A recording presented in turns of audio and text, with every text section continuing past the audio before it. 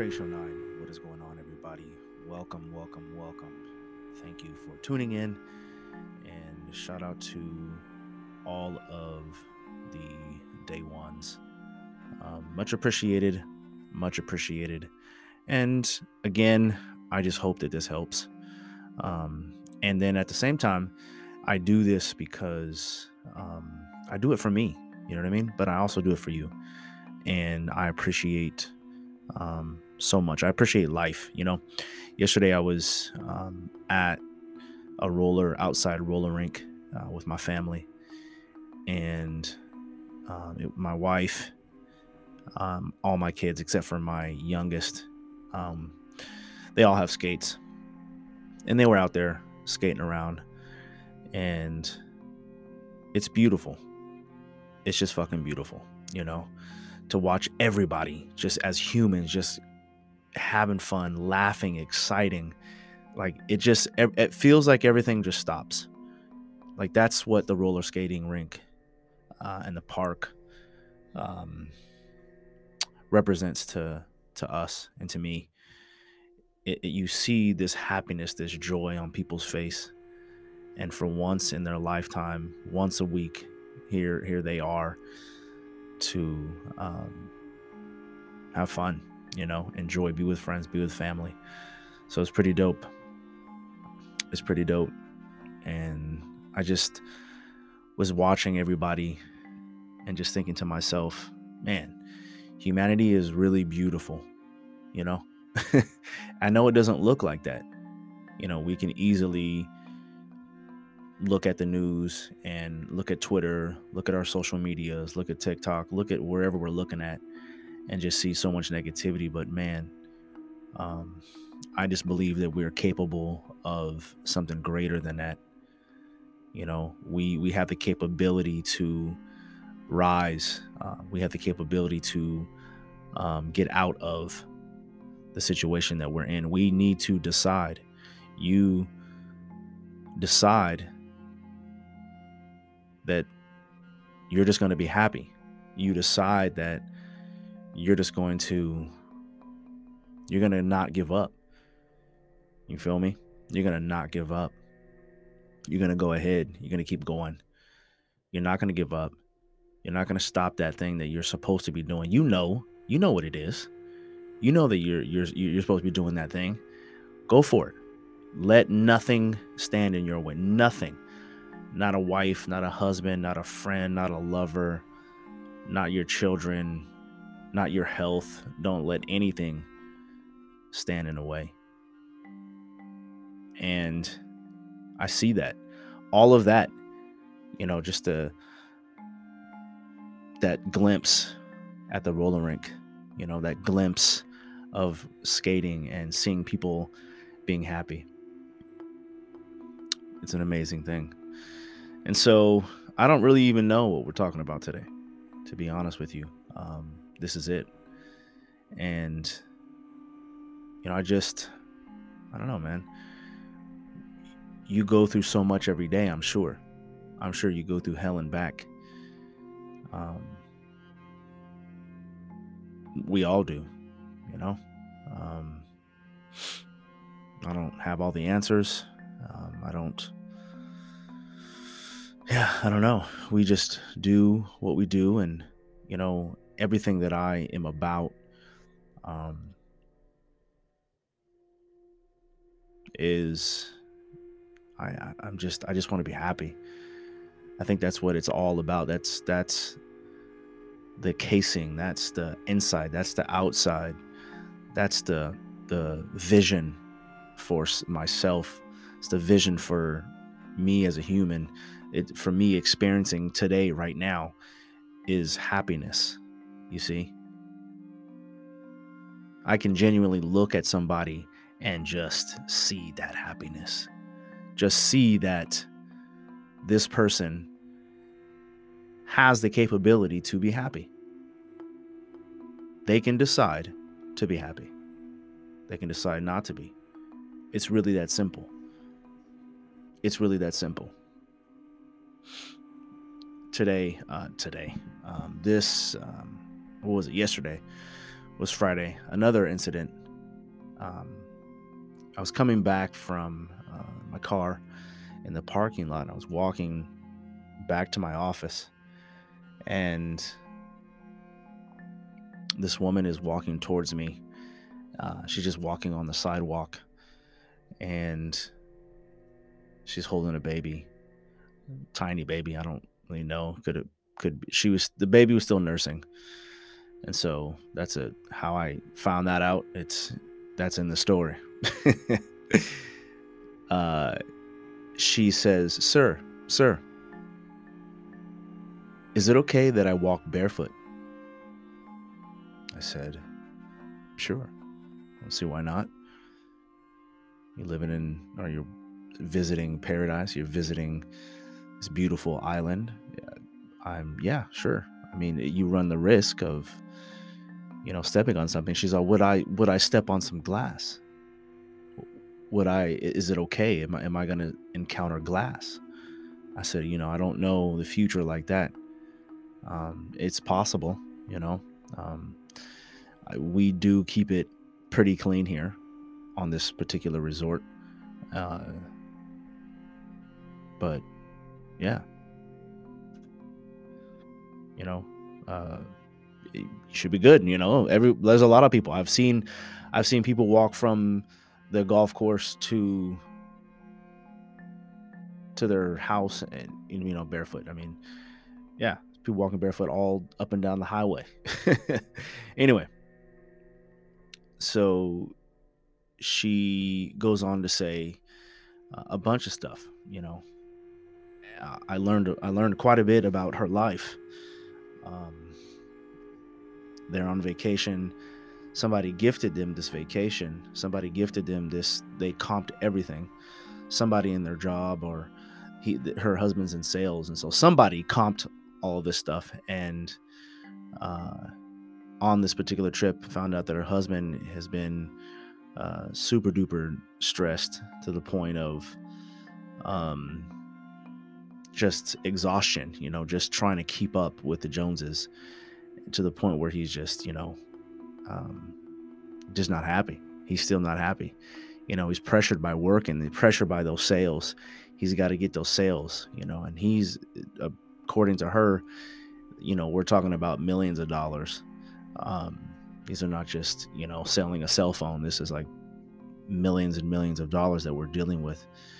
And apparently he's not cutting it or something like that. I don't know. Or maybe he's stressed and just having a bad time. And so the whole idea is he was comped this trip to digress and to regroup and come back and make that money. And as she's telling me all this stuff, she's been financially abused, is what she called it, where he has access to all the money. She has access to very little of the money. And, they live paycheck to paycheck. He is not making the amount of money that he says he's making. And they have to move. And I mean, I just learned so much. I don't even know where to begin. She was talking very rapidly. She was like almost crying. She started to almost cry when she stopped, and she's like, "You're listening to me. He doesn't allow me to listen to respond. He doesn't allow me to talk. So I don't get to talk and all this stuff." And I'm just like, whoa, here we are at, $1,000, $1,000. It's like $900 to about $1,800 a night for these particular units and rooms and whatnot. And they've stayed. I think she said the trip, again, I'm knowing way too much. She's like, oh my gosh, I just can't stop talking. I want to tell you my whole life.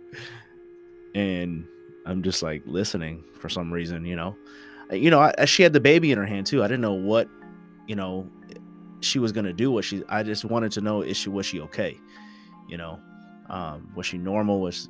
She was on our property. So it was my business to make sure that she was okay, especially when she's throwing out financial abuse. And I was like waiting. After she said financial abuse, I was waiting.